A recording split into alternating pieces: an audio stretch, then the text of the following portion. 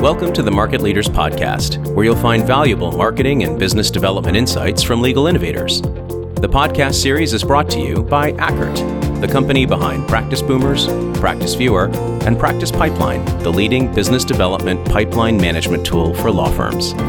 Hello and welcome back to the Market Leaders Podcast. I'm David Ackert. Today, I have the pleasure of introducing you to Jennifer Queen, who is the Chief Talent Officer at Bracewell. Jennifer, great to have you with us. Thanks, David. I'm glad to be here. Tell us a little bit about your background and your firm. So I am the Chief Talent Officer at Bracewell. I've been here a little over a year. Prior to that, I was at a firm called McKenna Long & Aldridge, and I was there for 21 years. In a similar role, I moved to Baker Botts as their Director of Recruiting and Development, and then actually spent a little bit of time in-house at a publicly traded oil and gas company as their VP of HR and Administration, and dabbled in the consulting world. That's right. I met you when you were consulting before this stint at Bracewell. You were out in the field working with a variety of firms for a couple of years. So it's great to have you on the program today. I know you'll be able to bring the perspective of both many years in law firms, years as a consultant, and years working outside of law as well. Yes, thank you. And you had asked me a little bit about Bracewell, and we are close to 400 lawyers. We, have offices in Texas, New York, D.C., Connecticut, Seattle, and then Dubai and London.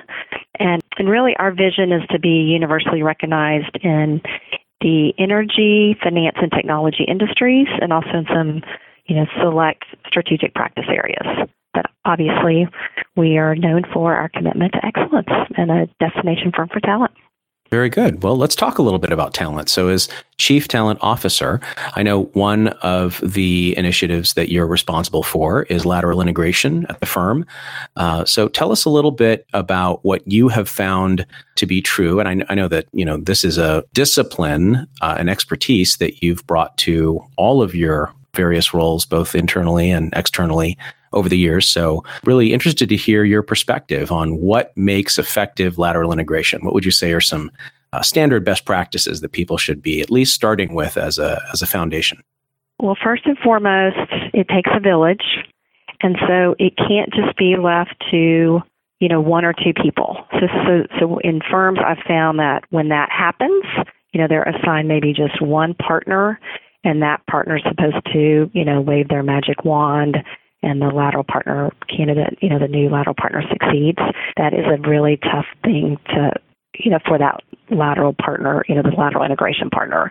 So you need the marketing and business development group. You need the recruiting team. You need the sections, the departments, firm management, everyone to be paying attention and helping that lateral partner integrate. Very good. So it takes a village. It does take a village. In the consulting world, firms would hire me to call their lateral partners and ask questions about the process from beginning to kind of where they are, to present. So really integration starts at the recruiting stage. And I think some people don't recognize that or aren't, they know that and intuitively, but the discipline around the recruiting process as a start of, we are now trying to integrate you into the firm. Everyone you meet from those interviews, the feedback that you receive back from the interviewers, all of that is really helpful when you are, when you now have the lateral partner walking in the door, and how do we best integrate them into the firm. So the way I look at it, lateral integration is really a business development strategy. You can either grow your firm through client acquisition or client expansion, or you can grow your firm by bringing in lawyers who have their own clients. And, your work really focuses in that second area. I think what's interesting is that whenever we read industry studies on this, we hear that lateral integration is not always very effective. The industry average is about 50% of a book of business that was expected is actually ported into the firm. A lot of those clients don't come over, or the lawyers are not accurate in their own assessment of what they thought they would be able to bring with them. So what are you doing in your role or at your firm to try to make sure that that number is as high as possible? Well, again, when you look at the recruiting part of the process, as you bring them in, you're really vetting, is this client portable? And the questions that you're asking, the duration of the relationship they have with the client, how they came to know the client, who their contact is, what level their contact is. So all of that information is helpful, right? Bringing them in the door, bringing that client in the door. But also, it's early on introducing the firm to the client. So not only are we integrating the lateral partner, but we're integrating the client into the firm. So the more comfortable the client is with our firm, the better. You could even send the new client, the managing partner could send a letter welcoming them, to the Bracewell family, to the Bracewell firm. We are glad to have you as one of our key clients. And then a quick visit, followed up the visit with the managing partner, the section head, and that lateral partner to show our commitment to that client. Okay, so assess the portability of the client based on certain characteristics like their business, how long have they known the lawyer, how did they originally meet, those sorts of things. And that feels like a bit of an elusive assessment, but ultimately it's probably just a gut check that is arrived at in combination with the partner that's being lateraled in and the law firm that is assisting with that assessment. And then secondly, there is the red carpet. To what extent is the law firm really making an overture to bring that client over, make them feel welcome, bring them into the new family?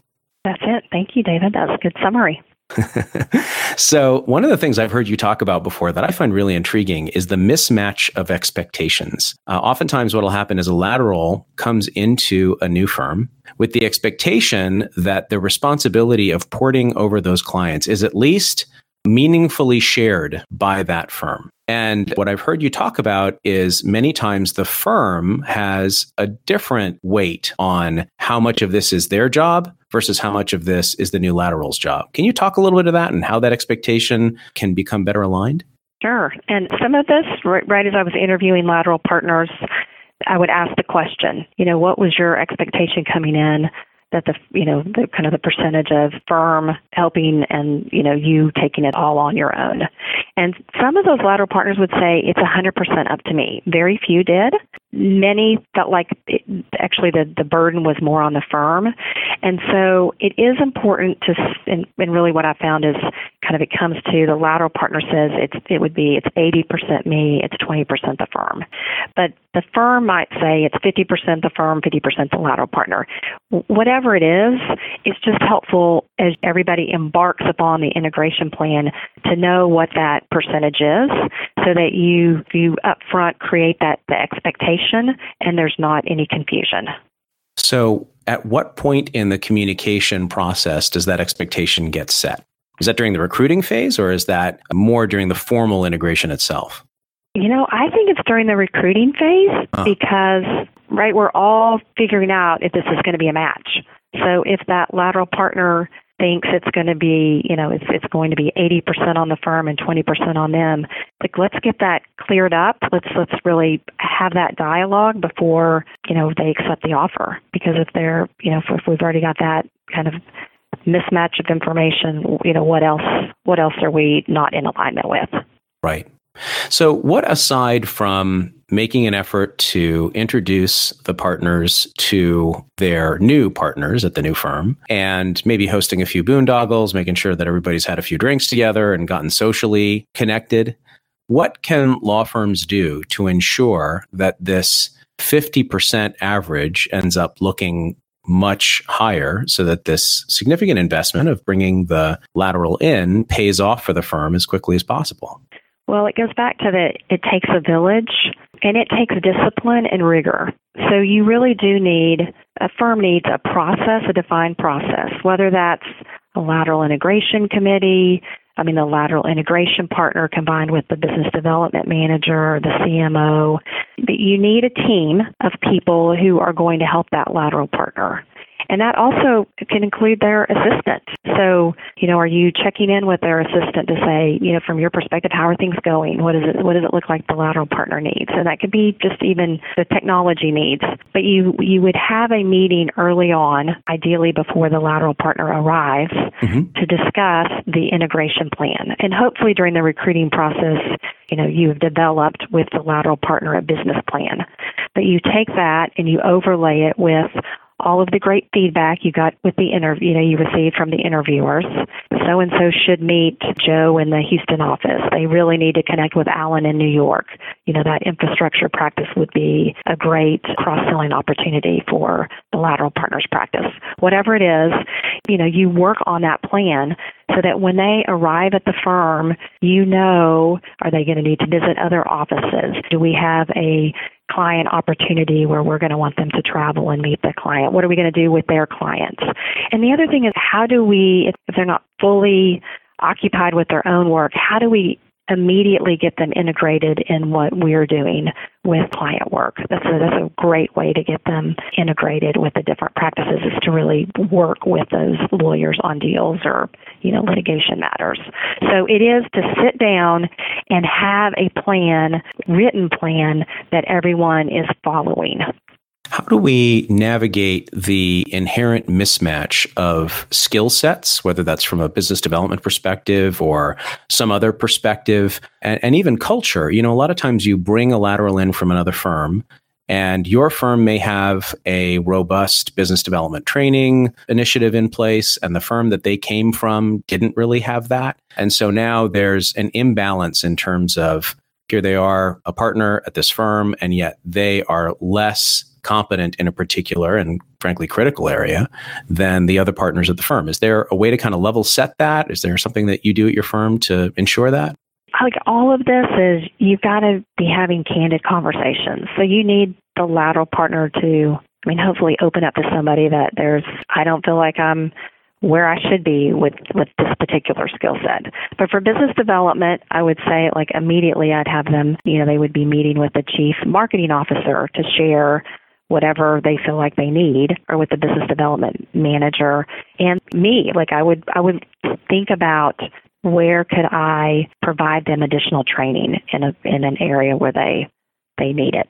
Got it. So they meet with the senior people in each of those departments, and those senior people, because they have a keen eye for these sorts of things, can say, you know what? This partner is going to need to be augmented a little bit in this or that skill area. So let's make sure they get through that training. Right. But the candor, in the 50-50 split or whatever it is, the expectation of that this is, the firm wants to help you, and we're going to put 50% of our time and effort into this, and you're going to put 50% instead of, sit back and wait for the game to come to you, or on the opposite side. So, I am constantly asking, how's it going? What do you need? What can we do better? And making sure that our plan is being implemented. So who's ultimately accountable for the plan? For us, it's the village. Really, it is. The chief marketing officer, me, the chief talent officer, it's the section head, it's the department head. It's the partnership votes on these, on these lateral partners. So if something isn't going right, we want to fix it. But we also need the lateral partner to be telling us if they're not happy about something, or that conversation wasn't what they thought it should be. But again, during the recruiting process, hopefully we are having these conversations, and so it makes it much easier as they integrate, transition and integrate into the firm. But they're busy. They come over. It's a new culture, new environment. They're transitioning their clients, and typically they're busy working on matters for their clients. So there's just a lot of extra attention paid to a lateral partner, and that is typically in the first 30 to 60 days. 90 days, the first 90 days is the critical piece where lateral partners decide, am I going to stay or go? They typically do that. Actually, research shows they do it within the first 90 days. But really, the plan should last for 12 months at a minimum. And at what point does the red flag go up that, the clients that we thought were going to come over are not coming over, the expectations that were set with the lateral are not being met? At what point does the firm start to get a little worried? Usually within 90 days, by the 90-day mark, you have an idea if the red flag is starting to move up the flagpole. Right. But 6 months that's a critical point. Yeah. And so that, you're having check-ins, and with your integration plan, you're having check-ins with different people as part of that plan, the 30-day, 60, 90-day, 6 months, 9 months, 12 months. To sit down to say, you take the lateral partner questionnaire, the clients, they said that would be portable. Here's what we said that, the introductions that we would make. here's what we promised you. Are we delivering? Here's what you promised us. Are you delivering? Okay, so 30 to 90 days, integrating 90 days. Let's say the tip of the red flag is starting to peek over the hill. 6 months go by. It is firmly planted in the ground. This lateral did not work out. And we know statistically this happens, just about as often as it doesn't. So what does a firm do? They've invested in this lateral. Now it's been a year. Very few of the clients have come over. Expectations have not been met. Basically, we overpaid for a service partner. What does a firm do? So since I've only been here a little over a year, I have not experienced this at Bracewell, thankfully. But in my other experiences, other positions, and even in the consulting is, you start to have those difficult conversations because otherwise what I've seen is this can linger for 3 years. I mean, some firms don't deal with this. Right. But if you have set these, if you've been really clear in the interview process and this with the business plan and the integration plan, I mean, it's easier to have the conversation of like, look, you are not delivering on what you promised. And hopefully the firm has delivered on what they've promised, and you have that conversation of it's just not working here. Got it. So time to phase them out or find another way to put their good efforts to work, but it's certainly not going to be plan A. Well, and it doesn't benefit them, but in a way it does. Like they need a platform where it is going to work for them because otherwise it's difficult. Now, 6 months isn't like you start to see the red flag. I mean, typically I think you would give a lateral partner 12 months. I mean, you're not going to, after 6 months, I think that's rare to kick somebody out the door. But by the 12-month mark, there's no surprise for anyone that they are now looking. Yeah, I've seen that a lot at firms where they bring in a lateral, the expectations aren't met, or maybe they thought that at least their skill set would be useful in a particular area, and then there's a change in that marketplace, or that big client that was churning off a lot of work in that particular area goes away, and now they have an underperforming partner, and like you said, it lingers. They just sort of hold on to that person because they're afraid to have that difficult conversation, as you put it. But I think it's really important to have those triggers in place, that sort of if-then scenario that, if certain metrics are not being hit and expectations being met by 90 days, 6 months, 12 months, whatever it is, then we initiate a new process. Right. One other thing, David, as part of the integration plan where I've seen things, a lot of time wasted is when the lateral partner is, they've joined the firm, they're now flying to other offices to meet different partners to talk about cross-selling into their practice or into that existing partner's practice, learning about the firm, our clients. The meetings can sometimes just be more of a meet and greet, kind of the social, cultural, kind of a light meeting, if you will. I won't call it fluffy, but they are that becomes kind of a fluff meeting. And the lateral partner has spent this time. They walk out of the office and they're like, I'm like, how was that trip to whatever office? And they say, well, I mean, they're nice people, but I didn't get a lot accomplished. I mean, you just don't want that because everybody's investing time and money. And so it's really important, and typically that this does fall on the business development manager, the CMO, is that you prep those partners on that schedule for the meeting. Like you are giving them information, like specifically you are meeting with this lateral partner because of, your particular client. The lateral partner would like an introduction with your client.